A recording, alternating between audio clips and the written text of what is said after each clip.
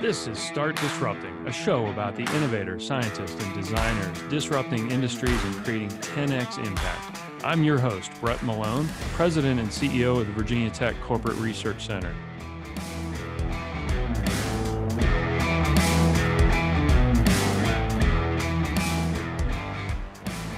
My guest today is Daniel Smith. He's the co-founder of Entos, graduate of Cogro, raised $53 million to launch his company, and he's working entirely in the area of using AI and software to discover new drugs. Stick around, you're not going to want to miss Daniel Smith from Entos.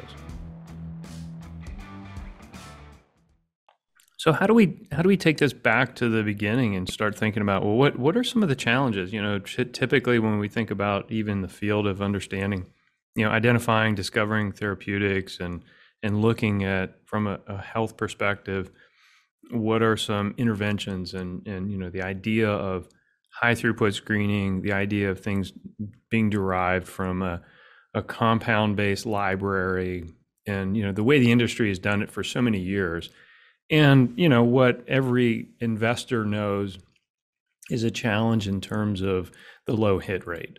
And even if you have a hit, the probability of, you know, surviving trials, surviving minimum toxicity, you know, just the randomness and the identifying and the screening and the way we've done it in the past. So talk a little bit about first, what kind of problem does that method pose? I mean, what's the expense and the challenge and the risk, and frankly, how it becomes diminishing returns? Sure. So I can definitely talk about this as a newcomer, you know, to the industry. I'm software and quantum chemistry in background, and so I'm looking at this industry and learning it from a mathematical viewpoint.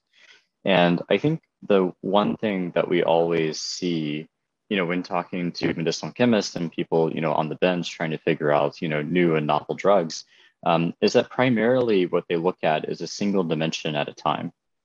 So for example, you know, they say, aha, I have this drug, everything about it is great, you know, up to an in vivo perspective.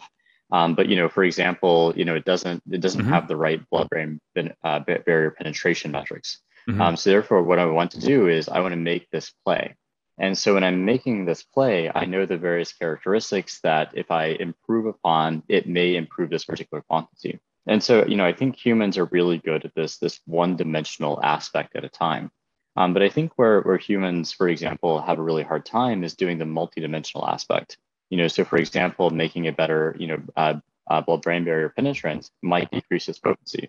And if I decrease its potency, you know, very easily by an order of magnitude, then it falls kind of outside of the regime that it's a valid drug for. And so I think, you know, like in this approach, what you can often do is that you spend like a lot of time trying to move around in single dimensions of chemical space at a time. And, you know, and I think that's very often why it takes so long to try to improve upon one task, is you're trying to improve upon one task, you know, knowing that it's correlated to all the others. What's the biggest misconception? I mean, as you work with people and as you develop your methods, you know, I want to get into a little bit about how things are changing for the better in our industry. Yeah, you know, I think it's really hard to say that there's just one significant limitation. I think the more that we get into this, the more that we see, you know, everything from, you know, the bio aspects are incredible, you know, like off target, you know, hits, you know, things that we don't even think about as, you know, especially from a quantum background, you know, play such enormous roles. I can't even describe the number of things there that's incredible. You know, I think also on the analytics point of view, I think something that I certainly haven't thought about, but watching how fast analytics has come up in the recent years. So, you know, I think, you know, doing kind of like high throughput screens, you know, taking a single core and putting lots of building blocks on it has been around for a long time. But the analytical methods to really do it at scale, you know, have only really existed in the past 5 years to do it really well or so. And so, you know, I think what we're seeing is that, you know, it's not only, you know, being able to drive, you know, better chemical, you know, intuition, you know, drive better throughout chemical space. It's all the other elements are really coming together to actually change our industry, you know, and this kind of goes back to, it's always a multidimensional optimization problem. You know, just optimizing potency is one thing, but, you know, so say we have the absolute best way of finding, chemical matter. Well, in a lot of ways, it doesn't really move the needle that much if you're limited by biology, for example. And so, your work with Virginia Tech and Georgia Tech and, understanding from the Molecular Sciences and Software Institute, what has been the evolution of AI in applying this, and how is AI now helping us discover new things and maybe from a rational design approach? I think if you watch the evolution of AI over time, it's been a very interesting item where we started from this incredibly basic, I'm just going to take a lot of data, I'm going to take some very generic, deep neural networks, and I'm going to try to do something. And I think what we saw originally was that held promise. And I think not only that it held promise in our field, but we also saw that out in other fields and in physics in general, in biology, that this very general approach was able to not surpass cutting edge techniques at the very beginning, but at least match them. And I think what this did was this gave people a lot of faith to, basically double down and invest even more time and money into this problem. Physical chemistry and machine learning represents a very unique opportunity because we can always compute the baseline. We can always generate, what we're looking for in the data, which is really unique compared to other fields where you have to go out, take a bunch of pictures, annotate them, and it's dirty data. So in chemistry with ab initio computations, we're able to directly generate our training data. We're directly able to explore a chemical space in any fashion that we want. And so if we have this particular power, what we can do is start building neural networks and neural network ideas to map and reproduce those results. And I think if we look out into the world, and I think there's this really nice paper on basically conformers with different levels of physical fidelity. So different molecular structures and how well they're recaptured with different levels of physical fidelity. And I think what it did was really clearly show that there's basically this direct line between an incredible amount of physics that is extremely costly to compute and very cheap physics, which is very cheap to compute. And if you put this on a log scale, what you actually get is accuracy is basically this linear line through the cost. And I think if we look at that, it's actually kind of shocking to me when you take a step back and you look at this large history that we have this perfectly linear correlation there. And really what it says is that our entire field has kind of toiled, along this particular line for the past 40 years. Yeah. And, I think coupled with, this ability to automatically generate data and automatically benchmark this data, what machine learning really does is give us the capability to step off this line to basically say, I'm going to do something cheaper than my high accuracy, high cost methods, but still get that particular cost metric. And, I think this is an incredible way of looking at, basically what we've done as a field was generate a Pareto frontier. And, now what we're doing with machine learning is finding these points off this Pareto frontier. And, I think this is really the true power of machine learning. And I think what we're seeing over time is that effectively machine learning for this particular field is building a new Pareto frontier. Yeah. And I think that's really where the impact, can be played. Plus, people exploring sort of these non-linear spaces, people who are exploring discrete changes, being able to introduce a little bit of randomness, discreteness, but also be able to start to explore around that. So I want to shift gears a little bit. How did you get into this, Daniel? Tell me a little bit about how did you get into this? I mean, let's rewind a little bit. This is such a fascinating story. It's such a fascinating application. What got you headed down this path? How far do you want to go back? Well, whatever feels appropriate. I mean, a lot of us started to really identify things that they got excited about. It really depends. Grade school, high school chemistry, high school physics, somewhere along the line, something must have clicked for you that said, "Man, this is an area I want to go down." Yeah, I think basically I got my love of science. So my grandfather had this incredible, basically garden of different metals and gases and welders and things like this. He was a metal worker for many years. And so, out there, we just had, every piece of metal, every capability to, weld it, machine it, do anything that we want with it. And I think one of the earliest applications that we figured out with it was basically we make a rocket and pack sodium perchlorates in the bottom, and then it's a metal rocket. And of course, you go out and light it, and basically there's a mile high column of smoke, and that was just amazing to me. Of course, there was the fear of after it went up of where is it at, and then holding really still, and then realizing this wasn't exactly the right way to go about it. But I think, that kind of evolved into, a couple of years later, we were building hybrid liquid rocket engines in our backyard. And so, get out giant tanks of nitrous oxide, get some PVC pipe, and, we had something that, could lift, a couple 100 pounds. And so, I think like that really for me, kind of like got me into science and what you could do with this kind of technology. Oh, that's cool. Where did you grow up? Where were you from? I grew up in Lexington, South Carolina. Okay. Back when it was one of the fastest growing counties in the U.S. for a while, and so it went from like miles of grassland and trees to suburbia over time. I always wonder, like, how many people got their love for science from early young rocketry? There's just so many stories about people, just the fascinating side of either getting something launched or blowing something up that has made us all been excited about science. And so then doing a PhD in computational chemistry is a logical progression. Tell me how you got excited and interested in the software side of this. Sure. So I think I was always really excited in computation because I thought it provided this really nice exponentiating power.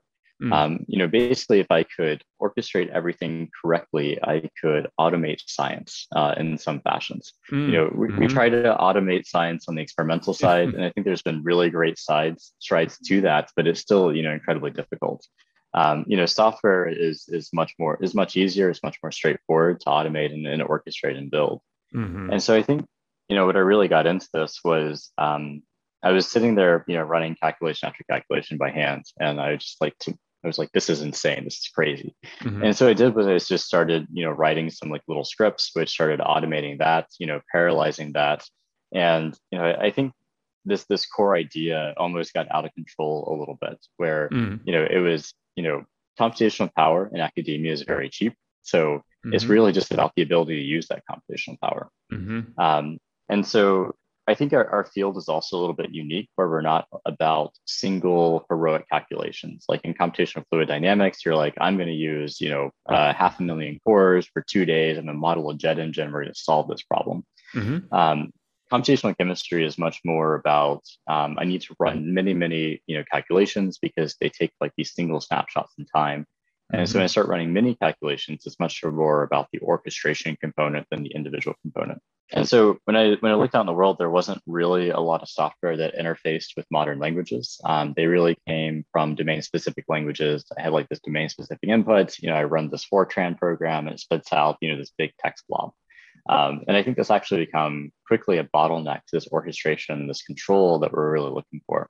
And so about this time, I started working on a program called Sci4. And Sci4 was, really modern, quote unquote, where, used like C++ and Python, and we had like a lot of control over how things were run. We went from like domain specific languages to, common serializable inputs and outputs. And I think really pressing upon this idea, allowed us to have a program that has this capability. And I think something that's fascinating to me is that I know actually a lot of some of the larger companies that build kind of like pharmaceutical suites actually use this tool. So it's really kind of cool to watch this thing that we built, used actually all these big pharma companies, and so like, I think that's fascinating, like kind of proving out that particular idea. Yeah, and I think it's interesting too because you mentioned CFD and computational fluid dynamics, and so you can use a computer simulation to design a wing, and then you still need to stick it in a wind tunnel to see if you have the lift and drag characteristics. So chemistry can't be that much different. I mean, you're going to have to get out of the in silico and get into the lab and test compounds. How does that transition? How do you decide when it's time to go from the simulation to the physical world? Yeah, so I guess there's two different tacks that you could take with this. So I think one is I love to use the story of Autodesk. of where they took basically finite elements, and this was this fun academic exercise. And what they did was they packaged it up nicely. They gave it to Coke, and it saved Coke millions of dollars, printing Coke cans. Right, And so, right. I love that analogy because it really goes back and tells you that actually you don't have to do something incredibly complicated to do something impactful. And I think that, coupled with your comment earlier on, you know, if we look out at how AI is being applied right now, AI is not being really applied to make the decisions. AI is being applied to help supplement human decisions, to provide them with alternative information and alternative Hmm. ideas, primarily. And I think if I connect this back to computation, this is where we really want to connect together.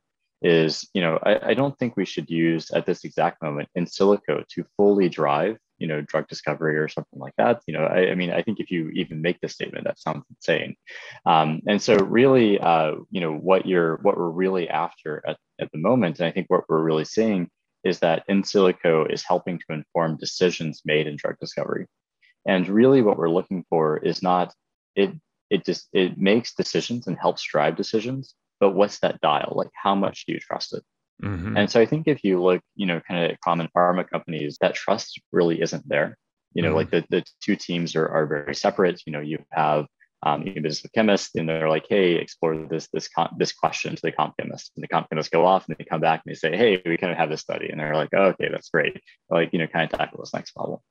And then you kind of had like this next wave of kind of like computational, somewhat driven companies. And like kind of like that next wave, they actually started from a seed of computation. So I think if you look, there's like Relays and Ballows and Silicon Therapeutics of the world, right? And Hmm. they all started from a seed of computation, which was really cool.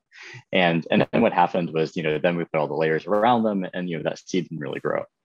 And I think what we're trying to do right now is, there's been a lot of trust basically given in computation, kind of like, increasingly over time. And we see that success out in the world.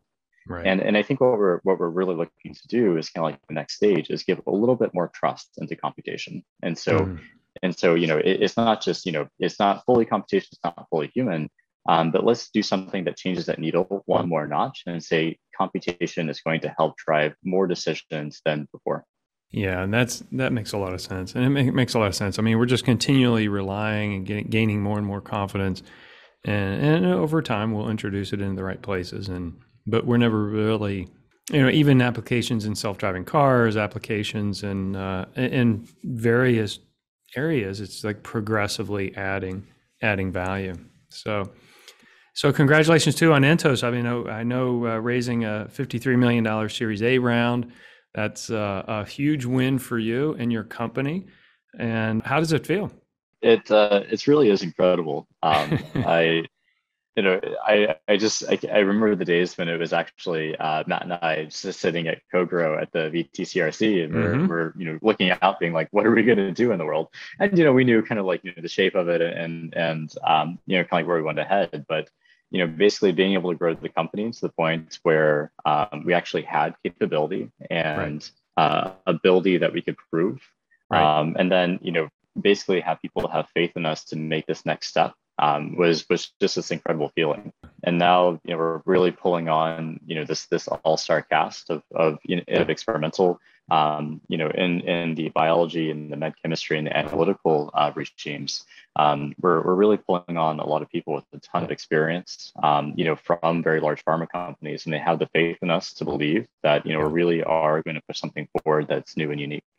Yeah, and it's the right time to be doing that because the bigger companies are embracing it, but the smaller, more nimble companies like yourself are able to fund it and move quickly and build the team. So congratulations on that. We're excited and proud of that success you're having, and we'll definitely look forward to following and mapping your progress along the way. I know great things to come as well. What are you most excited about in the future? I mean, as this evolves and just for our industry, for, areas, if you think way beyond, what are you most excited about on where this can go? Yeah, I think the thing that I really am most excited about is the ability of this to have a real impact. And I think one thing that I found very hard in computation was how did you actually have impact? You're so far removed, from that full story. Right. And I think one thing that's so exciting about this particular company is that we can, we will directly see that impact. We have computation, we have people that, actually design drugs, make the drugs, and test the drugs. And, that is eventually, going to go into a person. And, when we do that, we actually have the ability to tangibly change their lives. Sure. And so I think for me, that's something that I'm so thrilled about, is to be able to do that in a very connected manner rather than a very disconnected manner. Yeah, and I think that's where the clinical researchers need so much help, and there's so much demand. And as we think about well-being and the opportunity for therapeutics, and obviously with everything that's happened over the personalized medicine and precision medicine, and we ought to bring it all the way back around to what we talked about with biomarkers, AI-derived biomarkers and signatures. We're able to identify very specific cohorts of clinical candidates.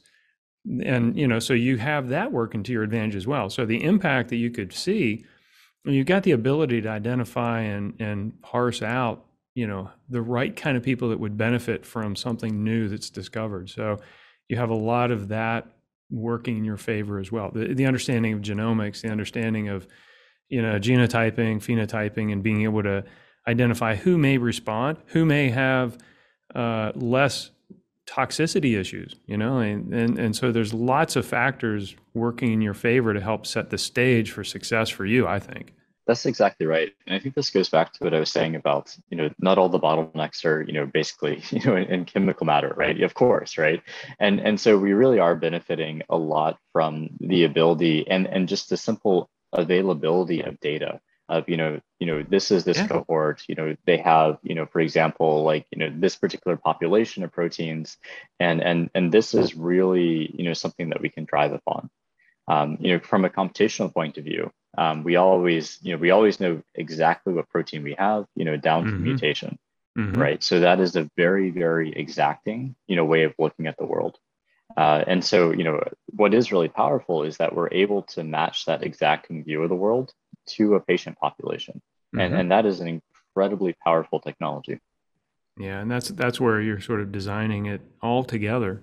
And I love the way you put that, because now you're rationally designing this, and you have the target population in mind to a high degree of precision. And that's really where everyone is excited about and where we're headed clinically. Daniel Smith, thank you, co-founder of Entos. We'll wrap it up here. It's so great to have you on the show. It's so great to see your success. It's so great to see Entos just taking off, and we're looking forward to great things to come. Yeah, thanks, Brett. I really appreciate it. And that's it for this episode. Subscribe to Start Disrupting wherever you get your podcasts. We have a new disruptor on our show every 2 weeks, and you're not going to want to miss it. Check out vtcrc.com for the latest on our research park and over 225 companies that call us home. Until next time, always change the game.